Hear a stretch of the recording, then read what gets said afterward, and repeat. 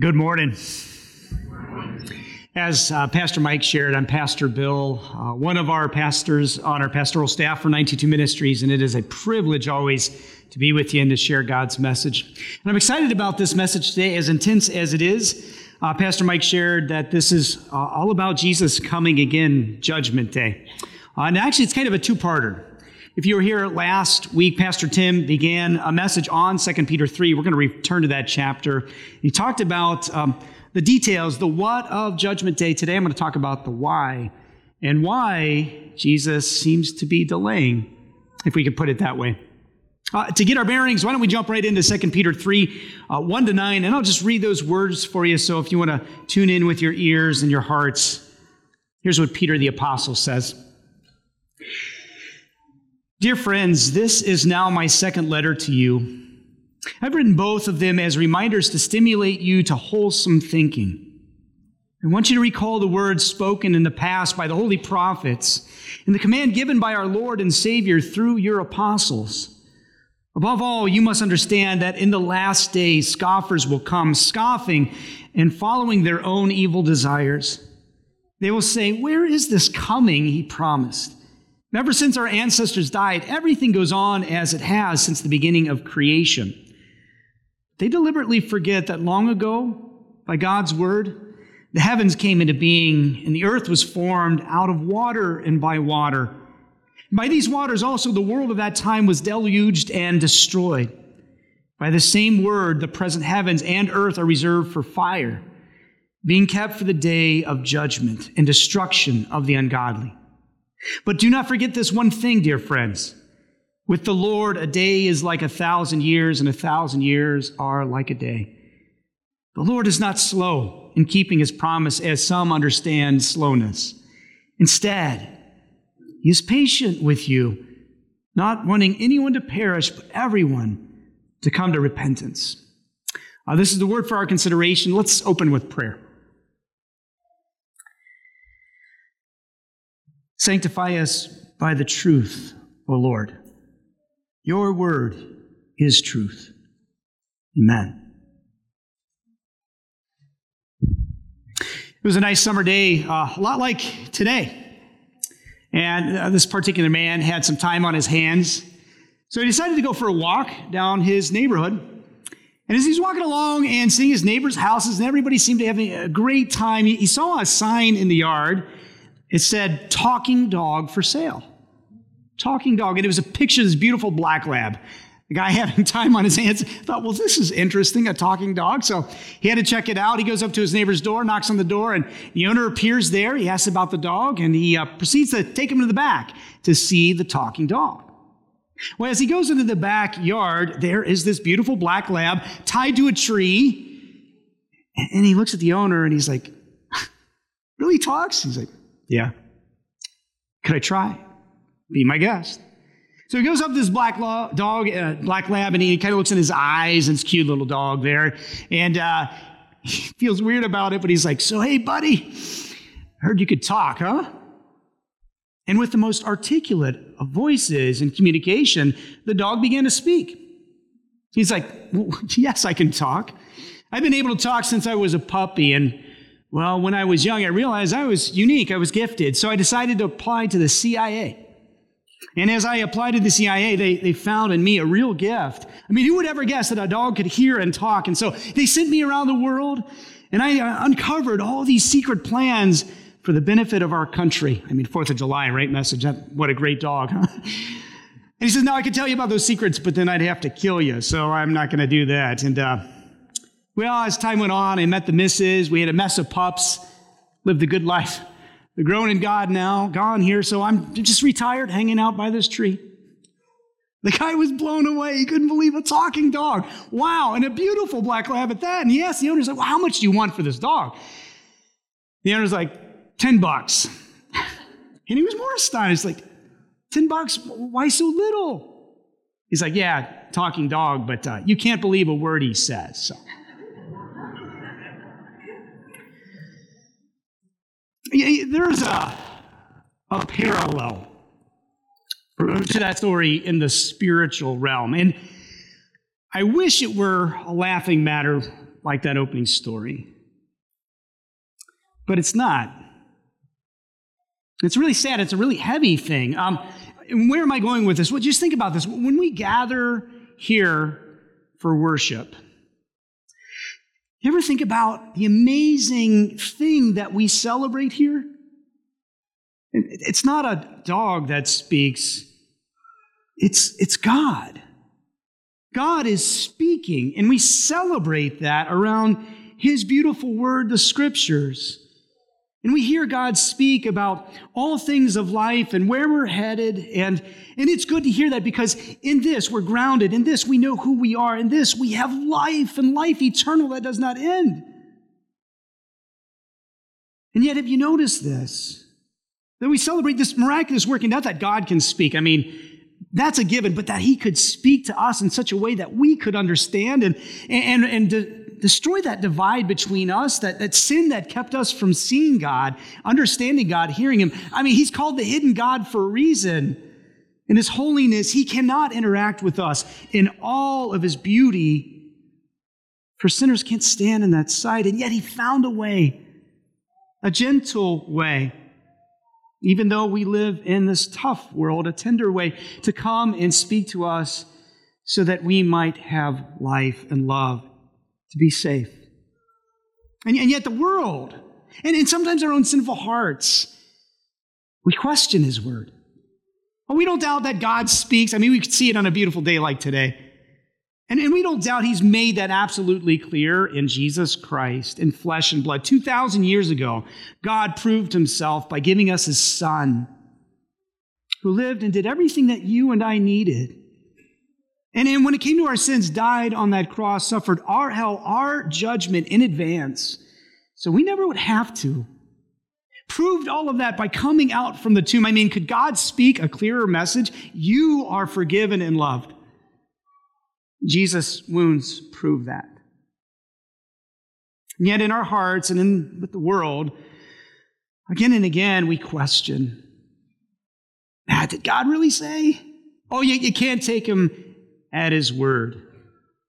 And maybe we see this constantly in our lives. I know our young people see this so well. I just came back from Knoxville, Tennessee, and there was a youth rally of 2,000 teens. What a treat, huh? Being with 2,000 teens. I mean, and they were great. They were awesome teens, though. And I had the privilege of presenting on a difficult message on, we titled it All Things LGBTQIA+. You know, it was Pride Month and so on, too. And all these teens had questions. And we all agreed, and I think the world does too, like, hey, Jesus is someone that we need to reckon with, and Jesus has a lot of great things to say. Jesus says, love your enemies, love all people, and that's good. And Jesus says, don't judge, because He's the judge, and that's good. But when it comes to Jesus' other words in Matthew 19, when He talks about marriage and male and female, there's so much confusion in the world. It's almost like we're just saying, well, Jesus, can't take you at your word there. That word that goes all the way back to the beginning. You see, God's always been consistent. And this isn't just for our day and age. It's always been this way since we divorced ourselves from God. Since we strayed from Him because of our sin. When we wanted to define what is good and what is evil, never mind God. I'm thinking about what Jesus was quoting from Genesis 1-3. You have God, the beautiful creation. He was speaking with humanity. And then chapter 3, we didn't want that anymore. And God He doesn't force love. He won't force love. And so, now we're all confused. And we know God exists. We see Him in Jesus, but we can't believe a word He says, or we struggle. And that's why we can't believe God could create everything in 6 24-hour days. Not miraculously, not just by speaking His word, but we know better with our modern minds. Yeah, God speaks, but you can't trust what He says. When you think about the end, right, where God says, look, I know humanity is broken. I know my creation is broken because of sin. I'm going to fix it. And in time, He's already addressed it at the cross. But in the end, He's got a day of judgment. Even today, though, Though Jesus spoke more than all the prophets and apostles about judgment day and hell and heaven, so many people today and in our own hearts, we question God. Really? Judgment day? A place where God is not? Hell? How could a loving God say such things? So what do we do with all that? What do we do with all of these questions and maybe the scoffers out in the world today, especially when it comes to the end of all things, standing judgment? What do we do when people reject? When they reject the truth over words? When the truth is undeniable? I mean, that's what we're really wrestling with today. And so if you're taking notes, filling in the blanks, how does it make sense to reject something over words when the truth is undeniable? God has spoken, and again, God fulfills his promises. Jesus is the proof. Peter is concerned about his people having to wrestle with that. And Peter knows all the things that the world offers up, which is contrary to God and speaking against God as if he's a liar. And Peter doesn't want their faith shaken. He doesn't want your faith or mine shaken. And so he picks up on a pressing issue in that day and really today. I mean, what about the second coming? Why is it taking so long? Is it really going to happen? So let's dive right into our text here in 2 Peter 3:4 and consider how God addresses this scoffing that takes place even in our day. Peter quotes the scoffers where he says, "Where is this coming he promised? Ever since our ancestors died, everything goes on as it has since the beginning of creation."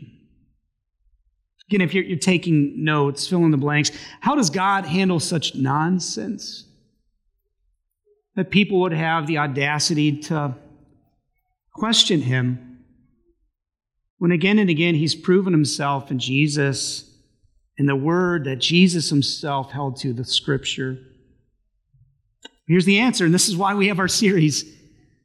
God is both tough and tender here as well in 2 Peter 3. So let's start with the tough part, right? The bad news, if you will. Where is God tough with the world? And we're going to find out why. Where is he tough with us so that, well, for his holy purposes, for your salvation and mine, we can be humbled? So we're ready for his tenderness and don't take it for granted? You can see it in Peter's response as to that argument, you can't trust God, you can't take him at his word. Peter says this in 2 Peter 3, verse 8, and I'm just going to read verse 8, and then we'll go into verse 9 for the tender news. Peter says, "Do not forget this one thing, dear friends. With the Lord, a day is like 1,000 years, and 1,000 years are like a day. The Lord is not slow in keeping his promise, as some understand slowness." So why so long? That's the question. And here's the tough answer for Peter, for you, for me, for all of us from God. The tough answer for all, God points to his eternal nature. His eternal nature. That's kind of an abstract, heady thought. Do you understand a little bit? And maybe we can contemplate this for a moment here. God's eternal nature. You ever sit and just pause how God is not like us? He is so far beyond us. We who in this regard are finite, time-bound creatures. This is really important because Peter is silencing the argument with one thought from God about his nature. It's eternal. Maybe I could illustrate it this way to better grasp this truth. You and I, we live in the present. We think of the past, which is gone. We look ahead to the future, which is uncertain. But to God who's outside of time, he's eternal. God who created time, which is kind of mind-blowing, right? You ever think of that? Like, we can't imagine existence without time and space. Well, God created those things for our existence. He doesn't need those. Time is like a book to him, and it's all open, every page. So our day, our present moment right now, it's open. He's on that page. But so is Malachi's day. We just read some 2,400 years ago. That day is present to him. It's as vivid and real as this day now. The very beginning, eternity, it's all an open book to him. And Peter's point is this: when scoffers come along, when we even wonder in our hearts, where is this coming that Jesus promised? Can you trust him at his word? God, he speaks to us in his word and he says, what are you talking about? What are you talking about time for? To an eternal being, the one who is reality, who created time. You're talking about waiting? To me, who one day is like 1,000 years, 1,000 years like a day, it doesn't matter. What is time? It's kind of like a kid. If you have any children, right, and you're going somewhere exciting, you're like, are we there yet? Are we there yet? Are we there yet? And maybe a mom wants to turn around. Are you being impatient? You want to talk about time? Should I talk about how many hours I was in labor for you? It's kind of a way to humble us. It's almost like Job. Remember the story of Job? Job had suffered. We did a whole sermon series on him some time ago. So Job was so angry, was waiting so much for the Lord to answer as he's suffering, lost it all, and he wants to put God on trial, right? And so for some, 37 chapters, he's just accusing God of maybe not doing what is right and good. He wants to put him on trial. Finally, God opens up the heavens, and God comes in a storm. And God says to Job, you want to put me on trial? I'm paraphrasing here. How about I put you on trial, Job? Brace yourself like a man. Let me question you. Where were you? Where were you at the beginning when I made all of this? You give me your insight, your wisdom, Job. You let me know how it is, Job. And he goes on for a few chapters like that. Where were you, Job? Where were you, Job? Where were you? And Job, at the end of it all, he's like, whoops. Spoke about things I have no clue about. I'm sorry, Lord. This is the tough answer that God gives to you and me, where we wonder, where is this coming? God lovingly, but through tough words, to humble us. He says, you don't know what you're talking about. Who are you to question me and my timing? And God could point out the past and say, do you realize what I've done to show love to you? All that you have is mine. Even my only son I would not spare, and yet you would question me. Of course, God doesn't go into that. He just says one thing: days like 1,000 years, 1,000 years like a day. And now that we're humbled, God pulls back the curtain. God begins to tell us the why for this length. And so if we move on, we could take a look at 2 Peter then, chapter 3, verse 9. It says, instead, he's patient with you, not wanting anyone to perish, but everyone to come to repentance. Why does it feel so long? Because God loves. And God's love is greater than our impatience. And so why so long? The tender answer for the lost, those who don't even know God, well, God points us to his abundant patience. You see, that's why the hour keeps ticking away and yet seems to have no end. That's why time keeps stretching on, even though we face difficulty and hardship and uncertainty about the future and how this is all going to wind up and kind of wonder about that. God allows all this time to continue on because he actually cares. Because he was really serious. That blood of Jesus that was shed on the cross, it wasn't just for Peter's generation, but for every generation until the very end, when God has rescued the last of the lost. That's God's plan, and isn't that beautiful? What a tender message as we long for something better. And usually it's in the storms of life, isn't it? When something isn't going well, when we suffer loss, when we face uncertainty with mental struggles, emotional issues, physical health, when there's family division, when we're scared about what's going on in the world, When we stand at the grave of a loved son, usually it's when we ask God, why? Why couldn't you have come before this? And God whispers a tender word through Peter. It's because I love. It's because I love those that are yet lost. I don't want them to perish. And you know what I love about Peter's words here? This is coming from a mature Peter. Peter, who is, wrapping up his last letter, who knows that he's about ready to die in excruciating, literally excruciating, that comes from crucifixion. He's going to be crucified and upside down. At the end of his life, I love that someone who has been through every storm, he speaks to us and says, God's timing and why the delay, it's good. Trust me, it's good, no matter what we suffer. And that's different from early on with Peter, if you remember his life. Peter, and we've talked a lot about Peter throughout this series, but Peter was always ready for Jesus to reign now. You can see it in the arguments of the disciples as they're along the way, and they wanted to see who's ruling now. I mean, John and James and Peter, and when they sat around the table for the Last Supper, Peter gets last place. He's the foot washer, well, should have been, but Jesus takes his place. And Peter is always about the here and now, and let's get things rolling. Even when Jesus had won our salvation, and 40 days after is ready to ascend to the heavens to rule over all things, in Acts chapter 1, verse 6, you can see Peter and the disciples saying, well, okay, is it now? I mean, you're going to go away real quick, right? But then you're going to come back, and then we're going to have the kingdom of Israel restored. And we're going to reign here, right? Done with hardship and struggles and trouble. Jesus says, it's not for you to know the time or the hour. Just go. Go and make disciples of all nations. And Peter went. And for decades he went.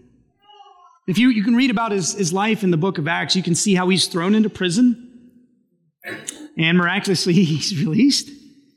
He almost dies a number of times. He sees his good friend James die at the hand of the sword. He must have been shocked by that. One of the apostles dead. And as he would live decade after decade, he would hear rumors of more of the apostles put to death for this. I'm sure he asked time and time again, why? Lord, where's your coming? Lord, rescue us from this. I know you love us. But then it would make sense. Why the delay? In Acts 10 and following, you could read about how he had the privilege of meeting this non-Jew outside of Israel, Cornelius. At least that was his origins, from outside of Israel. Knew nothing about Jesus, and he was able to baptize him and his entire family and see them won over. And now this Pentecost for the non-Jews, the Gentiles, happened in Peter's lifetime. After years of suffering, it began to make sense. And then finally, about 64 AD, when he was headed to his cross, this mature Peter would say it's all worth it because more people will hear the good news, even if I have to die. And I love the fact, too, that John, the beloved, the apostle, who lived the longest of all the apostles, who was there hearing the prophecy from Jesus about Peter's terrible way of death, how John had to learn this too. John had to learn throughout his life that God is not slow in keeping his promise, but is patient, not wanting anyone to perish. You know the story of John, who again heard what happened to Peter then in the 60s, who would have afterwards himself been imprisoned years on the island of Patmos. Church tradition and history would suggest too that they tried to poison John, but he miraculously survived. Lucky John. Also that he could be in prison. Who in his 90s, we believe, pens the words of the Gospel of John and Revelation, and even pointing out that when Jesus spoke of John, that if Jesus wanted John to live until he returned, what is it to you? Words to Peter? John would come to realize Jesus wasn't saying he would return even in John's lifetime, but would return when It was the proper time. The apostles are like us, is the point. They too, in their life, realized God's timing is always good. It's perfect. And we are blessed to understand this too. God is being tender. He doesn't want the lost to perish. So, we move on, then why so long? More so for our application for us, the tender answer for you. When you cry out in the night and you wonder, why am I even here, Lord? Why don't you just take me home now, Lord? And God is silent. God's tender answer for you, he points to his redeeming power. And that's why I love the whole context of 1st and 2nd Peter. It is tough and tender, but God actually starts with tender words. Through the Apostle Peter, at the very first letter, in the opening words, this is what Peter says to these people in hardship and suffering, waiting for the Lord God to come. Peter says to you and me who believe, he says, to God's elect, yes, exiles scattered, who have been chosen according to the foreknowledge of God, sprinkled in time with Jesus' blood. I want you to remember that. I want you to remember the next time you're going through the storms, the next time you struggle, the next time you cry out to the heavens, where are you, God?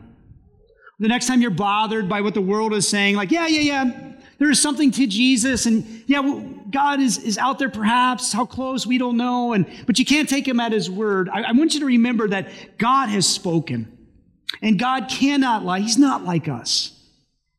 And God said of you, before time began, in his foreknowledge, he already had you in mind. And he elected you. He cast his ballot for you. And before time began, he chose you, which is why you're sitting in these chairs right now, watching online right now. This isn't by accident. God's working out everything according to his perfect timing, and here you are. Even in your suffering, you have hope and life. You're going to make it, in other words. Why? Well, because in time, you were sprinkled by that which rescues, redeems, and cannot lose, Jesus' blood, offered in baptism, offered in the gospel you're hearing right now. God's got you. I mean, you can hear the echo of Jesus in his words in John 10. Nothing can snatch you from my hand. Nothing. And the Apostle Paul in Romans 8 says, nothing can separate us from the love of God that is in Christ Jesus right now. He knows that you have worries. He knows that you're uncertain about the future, but God has no worries, is not uncertain about your future. And so you can look at your life then in that perspective with all your struggles, all your worries, and you can remember that you're elect, and nothing can change that. And that election, that choosing, that sprinkling of blood in time to make you his would cause us to cling to him more, making our election and calling sure. And Peter had that perspective. He writes about that right here. And so if you're taking notes, think of this. God allowed a long, difficult life for Peter for our sake. Just as Jesus, when he was dying on the cross, suffering hardship, wondering how long this time will last, because it felt like an eternity in hell on the cross, and it was. Just as Jesus had his mind on you, knowing that time of suffering was worth it because a resurrection and eternal life is coming. Peter, like Jesus, as he was being crucified, must have had the same thoughts. This is worth it, Lord. You take my martyrdom, you take my death, and you make it work for your glory. Buy more time, because there are generations yet to know you. And here we are. Maybe think of it this way: if Peter had so pleaded and demanded that Christ return in that moment, where would you be? Where would I be? We wouldn't know Jesus. We wouldn't even be. But God loved you too much to come back in Peter's day. And God loves the future generations yet too much to come back now, although he might. And so this final thought for us in regard to you and me and why the length of time. God allows a difficult life for you for the sake of people yet unreached. I want you to think of that the next time something blows up in your family life. God allows the turmoil, he allows the length of time so that the loss might be reached, but he has not forgotten you. I want you to think about that the next time you're in the doctor's office and you get the news that you dreaded, that you were afraid about. And then I want you to take that diagnosis. I want you to take your illness now. I want you to take all your struggles and I want you to make it an offering to God to say it's worth it. Because God is calling to you, do you understand the plan?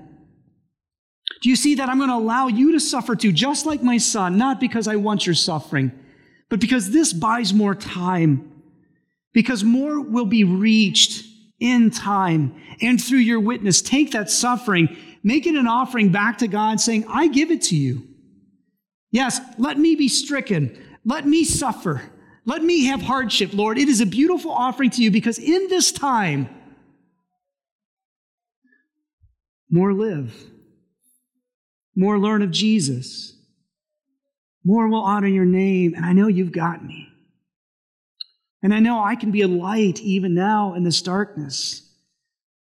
I can point people to the why for the delay. And then I want to point us to heaven in our last fill in the blank here. In heaven, we will praise Jesus for the speed of his return. Friends, one day, God is coming. And God will come like a thief in the night. It could be before the end of the day. And when we're in heaven, we will see all the souls that he reached because of this delay in time. Don't be surprised if people come up to you too. When they say to you, you know, you look a lot like Jesus. I'm aware of your suffering. I know what you went through. But because you were good with God, because of that time, I came to know him. So thank you for enduring your cancer, your heart condition, the brokenness in your relationships, the loss, the grieving by the graveside. Thank you. It was worth it. Because here we are. And now God is wiping away every tear from our eye.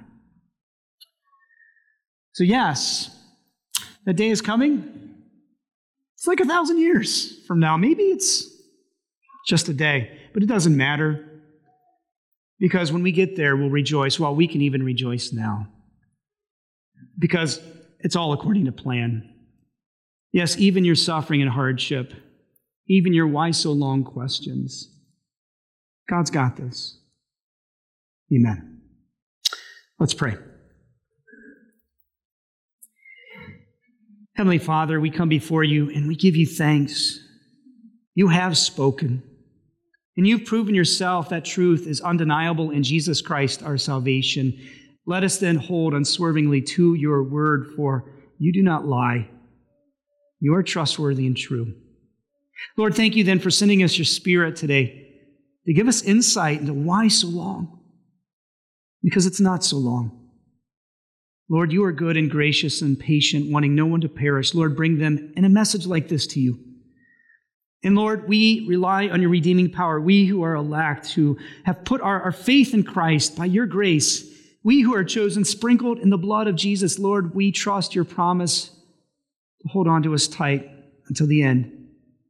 Lord, on you alone we rely. And so we thank you for our days, no matter how short or long.